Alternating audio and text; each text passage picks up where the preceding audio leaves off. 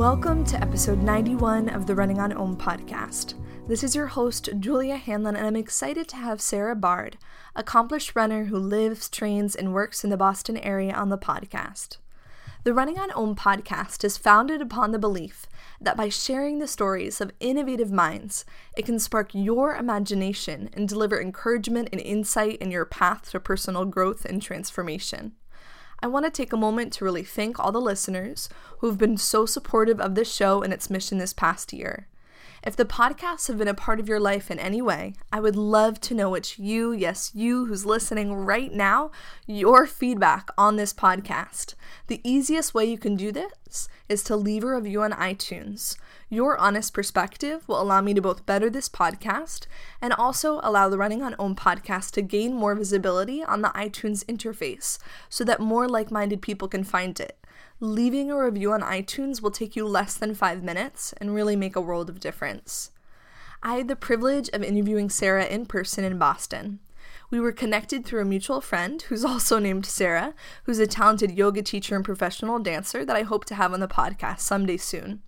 Our mutual friend Sara bragged of Sara, the one who's coming on this podcast today's, recent accomplishment of winning the JFK 50 miler in November. What was even more amazing, though, was that it was her first 50-miler, and Sara's not even a professional runner. She works full-time and manages to train and compete at a really high level while keeping a balanced perspective on it all. So let's find out how she does it. In this episode, Sara discusses how she started running in middle school. How coaches can change your life. Sara tells the story of the influence of her coaches in her running development, from the tough workouts of her high school coach to the wisdom of her college coach. Sara's most memorable race in college. It was actually running the Boston Marathon in her senior year and the challenges she faced during it. The importance of mental and physical breaks from competitive running, especially after one's racing season's over. Sara's experience balancing her social life and training. Why she decided to explore ultras, and a recount of the JFK 50 miler, her first ultra, which she recently won in November. Sara reveals her favorite local running routes and her racing plans for 2015. All this and more on this episode of the Running on Ohm podcast. Welcome, Sara, to the Running on Ohm podcast. Hi, thanks. So I get to be sitting with Sara in person. We're both based in Cambridge, Massachusetts, and both are avid runners. Now, Sara has had a lot more running experience than I have, and I want to understand, when did you start running? What inspired you to first lace up your shoes? I started running in junior high. I had been previously a gymnast, but it was getting to the point where I was old enough to realize how scary gymnastics can be. Falling off the beam or being on the bars, I just started to get that fear, and I was ready to try something new, and running seemed like a good option because you're already on the ground, you can't fall. And actually I remember the reason I got into running was that in junior high and 6th grade, they made an announcement that anyone who was interested in fall sports got to leave class 30 minutes early. And I was like, oh, well, the only plausible sport I could do is cross country because I'm not coordinated with ball sports.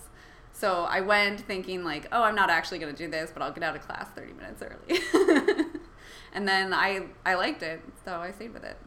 And that was in 6th grade is when you started? Yes. And at that point, it was exciting to complete running a mile. That's what we did. And I remember coming home and being like, oh my God, I ran a mile. Yeah, so. And then just last weekend you ran 50 miles at a blazing pace. Yeah, that's pretty incredible. And so fast forwarding then to high school and to college, were you running competitively on teams then and continuing to chase, personal bests and times? Yes. So in high school, we had a very competitive team. We were state champions several years, both in indoor and outdoor. And I had a great coach who was sort of, I think, got some criticism for being, pushing us a little too hard. from some people, and some people thought he was great. In retrospect, I think that he probably had the greatest impact on me now, of anyone who I've worked with, just because we did things that I since have not done workouts that hard. Just looking back, we would do every Thursday, I think it was 16 300s, and the entire team would do it. And it was just brutal. It was probably not as brutal as I think it was, but I just remember those days being so hard. And I think he expected a lot out of us and made us think that it wasn't such a big deal to be doing these workouts. But then when I went to college, we never did a workout that hard.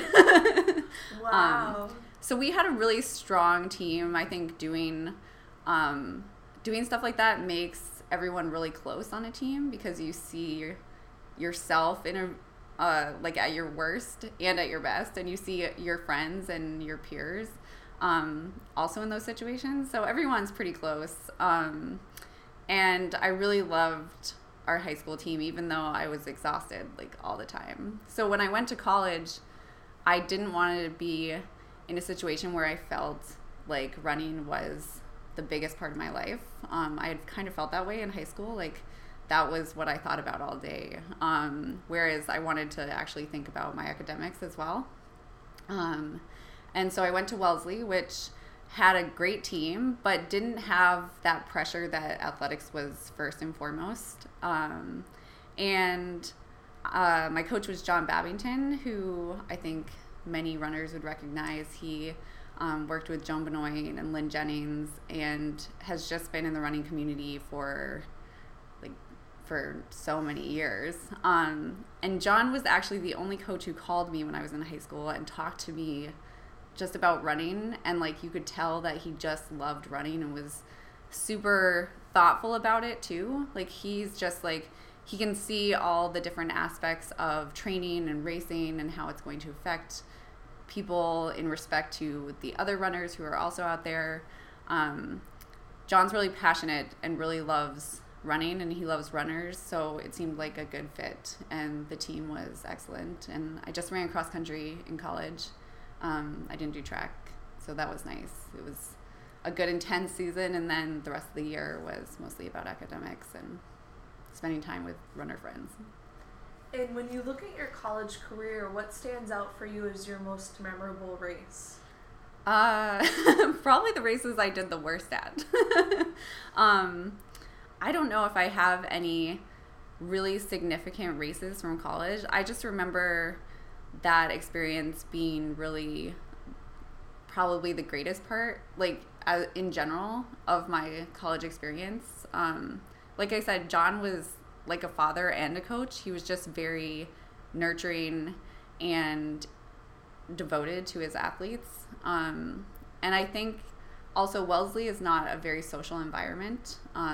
Maybe it is for some people, but it wasn't for me. And so having the cross-country team as this family in college was a really significant part of my experience there. But I really can't think of any races. I did the Boston Marathon my senior year. Maybe that was it. I did the Boston Marathon my senior year of college with one other teammate. Anybody who's on the cross-country team and was a senior had the option to run Boston. John was able to get us entries, and my friend Mimi and I ran it, and I just crashed and burned. I went out in 1:30 something, and I finished in 4 hours. I remember getting to Wellesley and being like, okay, I'm done. And then I had bought the Boston Marathon jacket, and I was like, I can't wear this jacket and not have finished the race. So then I started running again, and then I was like, no, I can't do it. And so I ran back as if I were going to get on the commuter rail to just meet Mimi at the end. And then I was there at the commuter rail, and I was like, no, I have to go. And so then I started running again, but I pretty much walked the whole second half, because I was just, I had just gone out too fast, and it felt awful. And John met me, I remember probably around mile 25 I saw him, and I was like, I can't do it. And he ran beside me in jeans for the last mile of the race. So that was maybe the most memorable, because I think it was really, really a difficult and painful experience. Just feeling like you have so far to go and your body is just not interested in continuing. I didn't run for almost 2 years after that because I was just so like scarred by the marathon. Run or race, you mean? Run. I would like run 3 miles every once in a while thinking that I would want to get back into running, and then I just didn't. But I also feel like from what you've described, I mean, it sounded like running was something you were pursuing at a pretty high level from a young age, from 6th grade onwards. So in a way, it makes sense to me that when you finished college, a lot of people sometimes need to take that mental break. Yeah. More so than even just the physical. Perhaps you needed that. Yeah. That space. Yeah. I think that is definitely true. And I have maybe what is not a very common approach to racing at the level that I am running right now. In that after marathons, I often take like a full month to 2 months off from running. Like I won't run at all for a month sometimes.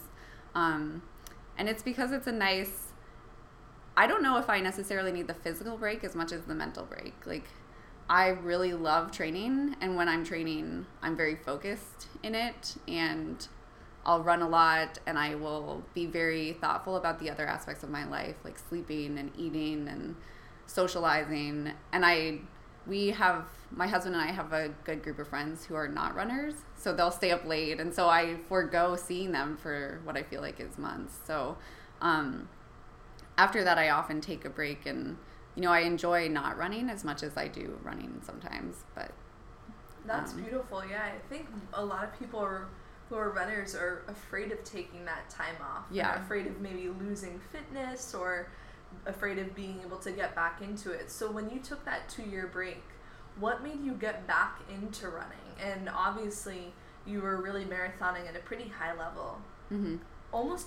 Did you hit the B standard, or you almost hit the B standard? When I ran Boston, I ran 4:02, so I did not qualify. But I mean, for the qualifiers. Yeah, the qualifiers. I'm 16 seconds off now. Okay, so 16 seconds yeah. is nothing. Yeah. But it feels like a lot because you're like thinking about these seconds now, just like that's like seconds one per water mile. Bottle sip. Like, yeah, that's nothing. But I missed the B standard in 2012 by like 30 seconds, and I so far have missed the B standard for this qualifier for 2016 by 16 seconds. So okay. There's something haunting me about, like, maybe I just need to think about the B standard as like 242 and not 243, and then my body will just do it. But now maybe it thinks about 243, and then I'm just looking at those seconds like right around it. What made me get back into it? Well, I'd gained a lot of weight. Not a lot, but like for me as a smaller person, I just felt like slightly uncomfortable in my body for a while. Not like how other people perceived me. It just felt my body had always been a certain size, and I, graduated from college. I'd probably gained a little bit of weight in college, and then I just felt kind of crummy and probably was a little bit angry some of the time. I think running, I'm like a very energetic person, and I feel almost like an over anxious dog sometimes. Like you have to take these dogs out for walks, or otherwise they're like ripping apart your furniture. Like you just need to wear them down, and I feel like that's how running is for me. Like I need to go out most of the time and like just wear myself out, and then I'm like a normal person. So my husband and I actually met in kindergarten. We didn't date at all. I think we went to a dance together, like a formal dance, but then we didn't date. And we both went to separate colleges. And then after college, we both found ourselves on the West Coast. I was living on Lopez Island in Washington, and he was living on Friday Harbor. And there's a ferry that connects those. Once you're on the islands, you can travel to all the other islands for free. So he would come visit. We started dating. And he moved to Montana after a year, and I followed maybe 3 months later. And I think at some point he said to me, like, I think you should try running again. Like, you're just not like the person that you normally are when you're not running. I took that pretty offensively at the time because I thought he was criticizing me.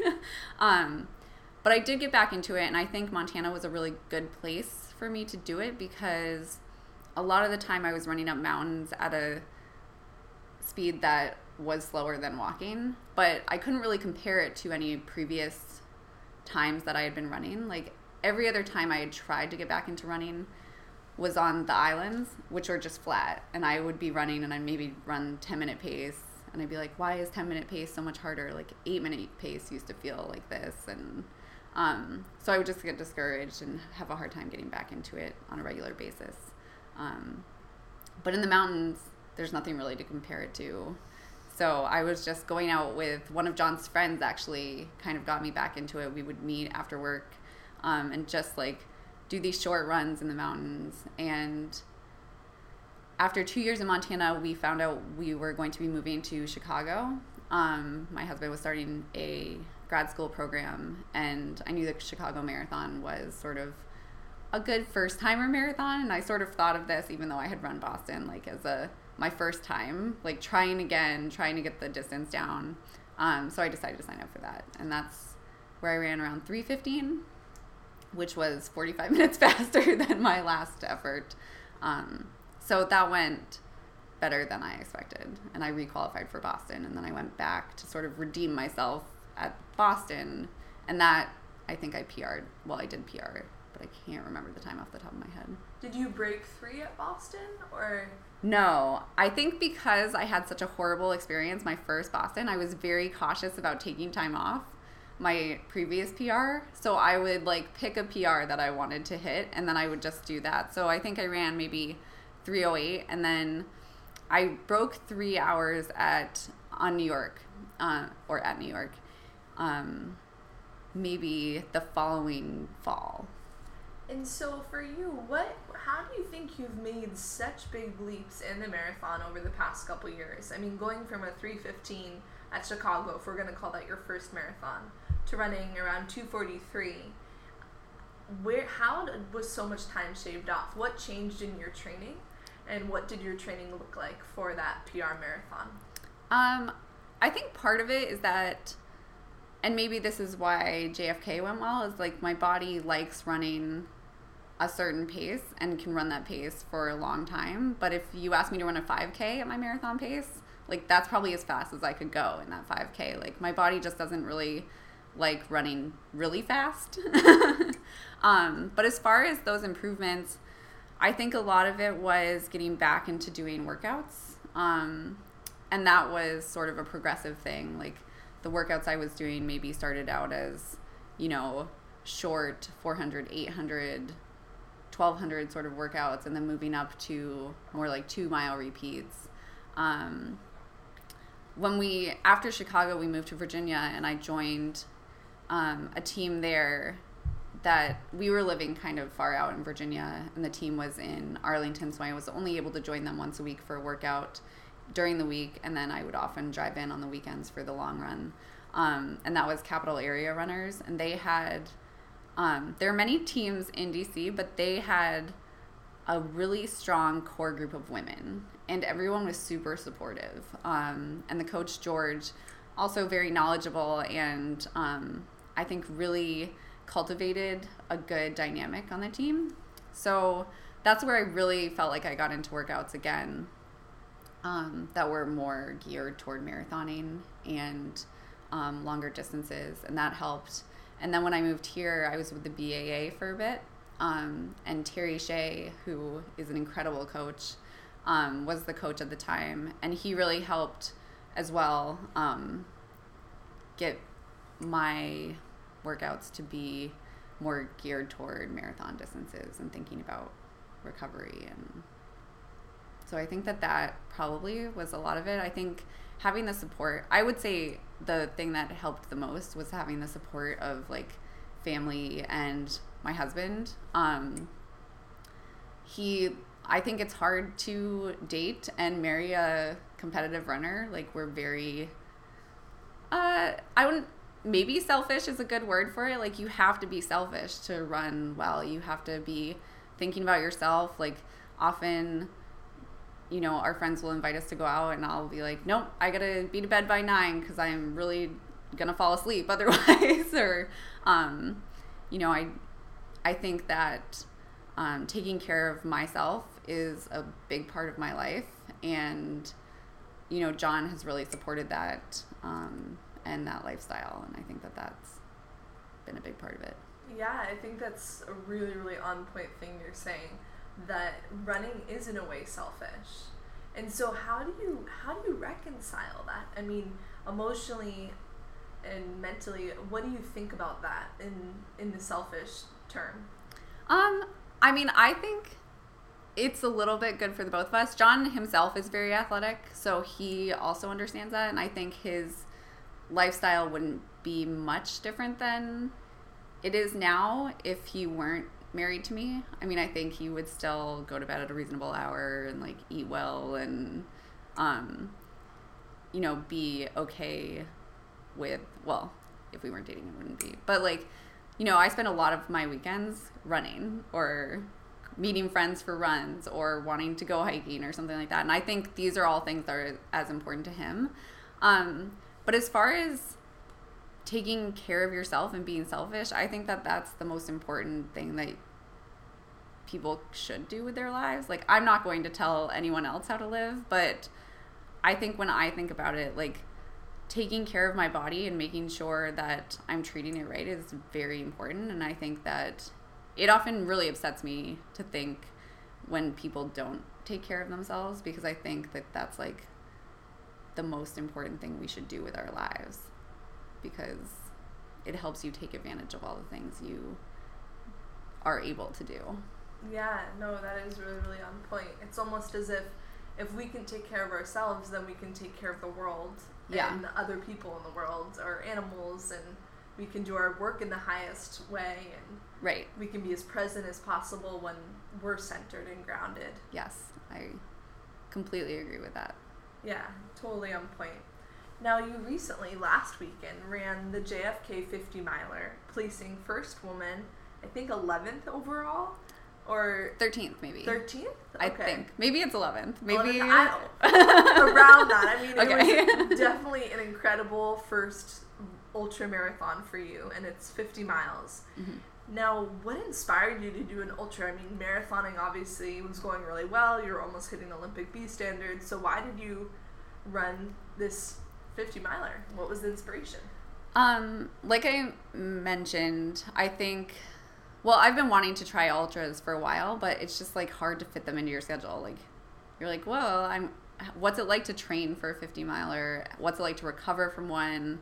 Will I be able to run marathons still while I'm like doing these other distances? It's also intimidating. Like, I think as you get older, you feel less inclined to try new things because you feel like you should already know how to do them. So there's like that little bit of intimidation. And I know it sounds silly because running is running, but I think with ultras, like, there's an additional, like, you're carrying more gear with you. You have to know how to eat. I mean, you have to do these things in the marathon, but not to the same extent. Like carrying handheld bottles and drop bags and all these things that I think like just are an additional, it's like the reason I don't do triathlons, because there's a lot of logistics you have to think about. But I've wanted to try one because, like I said, like, my pace for the 5K is the same as my marathon. And so I wondered, like, I think that I'm inclined to longer distances, but again, I was just like, I've wanted to do these longer distances for a while, but I just always came up with an excuse like, oh, I'll do it after the next marathon cycle or the next marathon cycle. Because you always think once you hit a goal that's it. But then as soon as you hit that goal, you're like, okay, well, now I'm going to hit this goal. So there was always this excuse. So I finally just bit the bullet, partially because in July I started this new job. And, well, in June we went on our honeymoon, and then I started a new job. So after I ran Vermont in May, I really, like, took a break from running, a couple of months, actually. And then I just had a hard time getting myself motivated to run a marathon again. And mostly that was just that I didn't want to do the marathon training that I had been doing, like a very specific, like, I'm getting up at this time on Tuesdays and I'm going to a workout at this time on Wednesdays and I'm doing my medium long run on Thursdays. Like, just felt very repetitive, which often I really like, but I just couldn't get myself back into that. And I thought maybe I just needed a break from running, but it turned out that I was just not interested in the schedule. I still was very interested in running, and I was running races occasionally. So I just signed up for a 50K when we were up in Maine in early October. It was very low key. I think there were probably like 10 people there. And I ran 50K, which was the longest distance I'd run at the time. And it was very, like, I took it very easy and like stopped at every aid station. And it was more just to try to get an understanding of ultras. And then after that, I was like, well, maybe I'll run the North Face. But that seemed like there's a lot of travel. It's 50 miles, which is 19 miles longer than I just did. And it was on like technical terrain. And I just felt like maybe it wasn't a good step for me.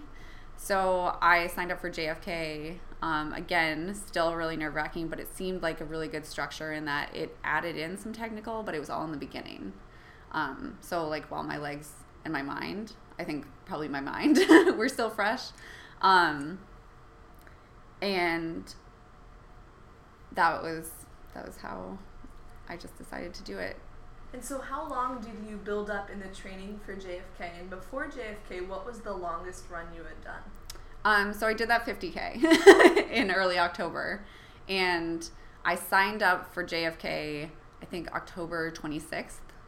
And it's run November 22nd. So I had about a month. And I probably I think my buildup was like, I went from running 20 to 30 miles a week throughout September and then built up like 10 miles a week. So I ran, I think, 2 90-mile weeks before JFK and probably 4 20-milers between the 50K and the 50 miles. So the training was not what I probably would have done if I had had a lot of time. But again, I think if I had had the time, I probably would never have signed up in the first place. So I knew unless something crazy happened that I would be able to run 50 miles. Like that was my main goal with this, was learning about ultras, getting through 50 miles. Like I almost thought of it like my first Boston. Like, okay, I'm going to run this. I'm going to try to finish. And I'm going to learn like what's at the aid stations. Like, what am I supposed to do? Like, how many times am I supposed to eat? And like, just try to figure out these things. Like, did I wear the wrong shoes? It really was not something that I was even thinking about time I thought about placement a little bit, just looking at previous year's results, but I did not think about time at all.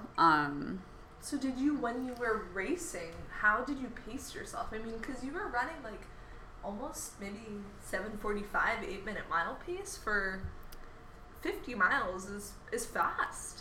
I mean, yeah. How did you feel out the pace for it?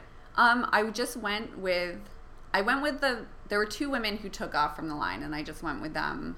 They weren't running that fast, but they were running pretty fast. Like I think we were running about 7-minute mile pace. And I thought that it was pretty fast, but I wanted to get to the trail before a large amount of people because I didn't feel very confident with my trail running. So I didn't want to be having to like think about passing people. And I didn't want to be doing that thing where you pass someone and then they pass you back and then you pass someone and you're just like annoying each other the entire time.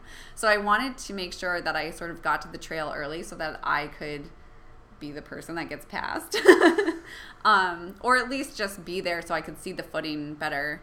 And also I really had to go to the bathroom on the line, but I knew that there was a bathroom at mile 2. So part of my strategy was also just to like get to the bathroom. So I went out with these 2 women. I knew they were like sort of the women to watch out for. And I sort of like looked around and they seemed to be the only people. Like I wanted to know who was in the mix because I'm a competitive person. So that's just like my natural instinct. But those first 15 miles were really just about like running my own pace and not falling down. So I ran probably like 9-minute mile pace through the woods. Those 2 women took off. And then I was surprised because I actually caught one of them right before we exited the woods. She caught me back because we were going downhill, but we were both very close to each other. And then I saw the number 1 woman because she had changed her shoes right when we got out of the trail. So she had like a few minutes where she was allowing us to catch her because she had changed her shoes. But then when we got onto the canal, like I was just able to open my stride up, and I sort of expected that I'd run 7:30 pace, but I just tried to settle into a pace that felt comfortable, which was about 6:50 pace. And I think I held that for, I probably like wavered between that and 7:15s for the entirety of the canal. And how long is the canal stretch? About 26 miles, 27 miles, I think, something like that. I stopped at most aid stations, and I learned that they'll fill your bottle for you if they have enough people, I'm sure. So they would fill up my bottle, and I would try to eat something or tie my shoes or stretch, just sort of catch up and relax for a second. And so at that point, when you were on the canal running super fast, were these other women in eyesight, or had you pretty much completely dropped them? So when we got onto the canal, I could see the first place woman. She wasn't too far ahead. Like, I could see her pretty well. And I thought, okay, I'll just pick up the pace a little bit and I'll run with her. Like, the thing that appealed to me about ultras is that you sort of have that ability to socialize with people. And since I wasn't trying to be ultra competitive and like crush someone by being intimidating or anything, I was just like, oh, I'm just gonna run with this woman, we can chat, and we'll see how it goes. We still had 35 miles to go, so the race was not in its like last legs, and I caught her fairly quickly, and I thought to myself that I could I could keep running the pace I was running. So I just went past her, and after that, it was just me. There was a bike slightly up ahead because they have a lead bike for the first male and the lead bike for the first female, so that we don't get lost, which on the canal seems silly, but I think you'd be surprised how easily I can be like, oh, I'll go this way. So it was nice having the bike far enough ahead that I could see in the distance, and just like kept going and hoped that I wasn't going to get caught. And were there any moments in the 50-miler that were really mentally or physically challenging for you? I mean, running the longest distance you've ever run. Yeah. I felt very good through the majority of the race. I know, like, I did do the thing that I normally do in races, which is, like, I'm constantly breaking it up. Like, I remember at one point I was thinking, I got to mile 25 and I was like, oh, now I'm halfway there. And then I got to 26 and I was like, now I've run more than a marathon and I have less than a marathon to go. Like, I'm constantly breaking it up in many, many ways. Like, just thinking about getting to the next aid station, that's like one way to break it up. But I felt really good through most of it. I think a lot of it is just like thinking about the length you have to go ahead and just worrying that something tragic's gonna happen. But I do remember thinking, like, I can't wait to get onto the road. That part's gonna be so easy because it's 8 miles, which 8 miles is like a distance of a run I do like almost every day. It's not that far. It's less than an hour. It'll be fine. And then I got onto the road, and I guess I didn't really look at the road profile at all. Like, I knew the AT, and I knew the canal was flat, but the road was just open, rolling road, and you could see really far ahead, and you could see the hills that were coming up. And even though they were rolling, those miles were really brutal. Like, I had the bike, but then a police car joined, and having a car drive slowly in front of you is so defeating because it's going so slow. And even though I was running like a fine pace for running, like, to see a car moving as slow as you're going is just, you're like, oh, these are just crawling by. And I stopped at every aid station. There are 4 on the road in those last 8 miles.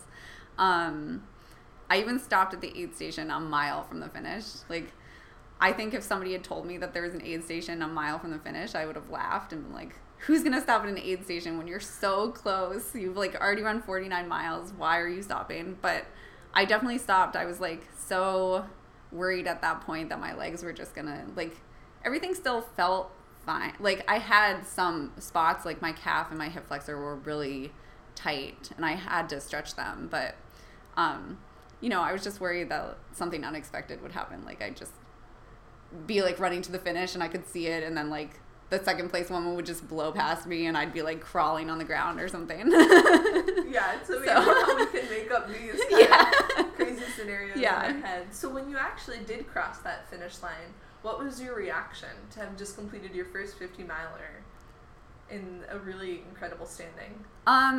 I mostly just wanted to call my husband and tell him how it went. He had stayed back home, actually, so I was just very excited to, like, call him and be like, oh my gosh, I just won. Can you believe it? Like, I thought he would be, like, really excited for me. And I had a lot of time to think about what it would be like to win, because I was like, from mile 16, I was in the lead. So I was thinking, you know, oh, this is so exciting. I'm, like, leading this race. I hope I don't get past at mile 45 or something like that. I think it really didn't hit me until people started to talk to me about it. Like, the race director came over and he talked about, like, my performance, and that sort of, I just really had no expectations or understanding really of, like, what my performance meant in perspective to other people's performances. So it really wasn't until I talked to people after that I was really excited about it. Like, my main excitement was that I finished and I was, like, still standing, and that I won some money was nice. And that I got to, you know, call my husband and tell him that I won. But I think a lot of it was just, the experience was just so nice. Like, everyone I talked to after was just so excited, and regardless of whether I won or not, like, everyone at that race was just so nice. Every time you, like, encountered another runner, they were just so happy that you had finished and just done this thing that they had just done, and they knew how hard it was and, like, how much work went into the entire thing. Like, I just think it was a good experience in general. Yeah, it sounds really positive. And I mean, I've had numerous ultra trail runners on the podcast, and so many people have spoken about the powerful community that you encounter in those races, and that the community is really what makes the experience so fun, and why people keep on coming back to do these really intense distances. So when you look towards 2015 for yourself, right now, are you in a period of recovery? And then what kind of races are on your calendar? So I had signed up for the Houston Marathon, which is in 4 weeks, but I'm not going to do that. The recovery, and I think due to my lack of training, the recovery after JFK was really brutal. After marathons, I've been able to sort of, even though I've taken breaks, I've been able to, like, go for a 5 or 6 mile run or an 8 mile run with no problem afterward. Like, maybe I'm a little bit slower, but nothing hurts really. I tried to run the Wednesday after JFK, which was 4 days later. I just tried to run to work because that's how I usually get to work. And I couldn't do it. Like, I started running and I had to stop after, like, 20 seconds. And I just did this, like, run-walk combination all the way to work. And then I can't remember how I got home that night. I think I just walked home. I did just walk home, because I just physically, my legs, like, every time I started to run, like, all my muscles just tightened up. So the recovery took a little bit longer, so I'm not going to be running in Houston. I'm actually very interested in the possibility of running the 50K road championships, which are in March. So that's sort of in the back of my mind now, as far as, you know, now I've had 4 weeks to recover. I decided to take my recovery really seriously and not try to push it for Houston. At first I thought maybe I would. So I'm going to start gearing up for that and hope that that works out. I might try some snowshoe races. That's something I asked for Christmas, was new snowshoes so that I can do these races. I just want to start doing things that are slightly different that I've been interested in doing, that I also think will help develop my agility and my muscle strength in areas that, you know, I might not be targeting on my everyday runs to and from work. And then, I mean, for the fall, I would love to do JFK again. I'd also maybe love to try the North Face, but I don't know like how I could work those two together. But I would like to try to do some longer distances, get better at trail running. I really enjoyed JFK, so I think continuing to explore these longer distances is something that I'd love to do and is important to me. Do you think you will return to the marathon and try to qualify for 2016 Olympic trials as more of like an afterthought to the other dreams you have? Yeah. I mean, I think part of my motivation for also trying ultras was, like I told you, I just felt like my marathon training was getting stale.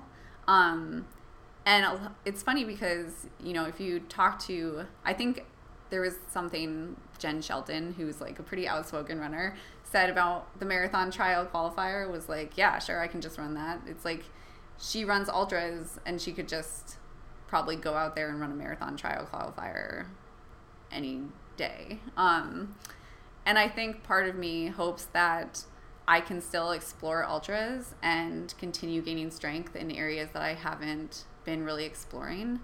And, you know, maybe after I run an ultra, then after the 50K, maybe I can recover and then target some more marathon specific training, but build off that base that I had just previously built. So maybe doing something like Grandma's in June, which would be, you know, a recovery period that seems reasonable after the 50K while also allowing me to build into that time. I'm going to play it by ear and see how it goes. I don't want to make myself too nervous or bogged down by race goals. But, I mean, I think it's something I should do. I think maybe I just need to mentally step back and stop worrying about these 16 seconds. And I think if I do, maybe they'll just come pretty easily. So we'll see. And I know my close friends who have gotten their marathon trial qualifiers are just like, just get the qualifier and then do whatever you want. So I think it would be good, but I'm not going to stress myself out too much about it. In 2012, I missed the qualifier by 30-something seconds. And then as soon as they dropped the qualifier to 2:43, I easily ran under 2:46. So I think it is really just that mental aspect of trying not to focus so much on those seconds and just remember that I just want to get better and run for myself. And yeah, and it sounds like this upcoming year is going to be a year of exploration and just total joy in the sport. Yeah, definitely. With that will come the times, which is really exciting. Yeah. Now, being a fellow Bostonian or Canterbridgean, I'm really curious to hear from you. What is your favorite running route in Boston or this area? Ooh, that's a tricky one. I feel like it really depends on the day, but I feel like I run on the river a lot, which is just like a real cop-out. Because that's where I'll go probably all the time. The footing's good for the most part. But I actually have this loop from my house that I really like because it's 6 miles, which I feel like is just the cusp of like a decent run. Like I sometimes just want to go out for a 3-mile run, but then I'm like, 3 miles. I'm like getting dressed to like go out for 20 minutes. And this is a loop that when I first moved here, I kept getting lost when I went over to Fresh Pond. Like I think over in that area can be very confusing. That's actually maybe close to where you live. Yeah, that's where I live. But I call it the Pekarsky Loop because I was lost at Fresh Pond and I ran into, or in those neighborhoods, and I ran into a friend whose last name is Pekarsky, and she sort of directed me the best way to get home. And the loop itself is about 6 to 7 miles, and that's probably my favorite, is just this like back alley. I take the path, the Minuteman path to Fresh Pond, and then I just like weave through neighborhoods along Linnaean to Mass Ave and then back. But that's more just a personal, just a little local loop. Local loop. I mean, everyone has their favorite little loops that they've made in their own communities. That's one of the joys of running. It's kind of getting to be this artist, this finder, of your paths. It's a beautiful thing. But in Cambridge, you quickly learn when you try to take that same loop home that all those roads are one way. Yep. So to close up our interview, I have a few fun either-or questions. Okay. Sunrise or sunset? Sunrise. Tea or coffee? Tea. Mountains or oceans? Mountains. If you had a superpower, would you rather fly or be invisible? Whoa. I'd probably rather fly. Thank you so much, Sara, for sharing your story on the Running on Om podcast. I'm really excited to see what 2015 will bring for you. Thanks for having me.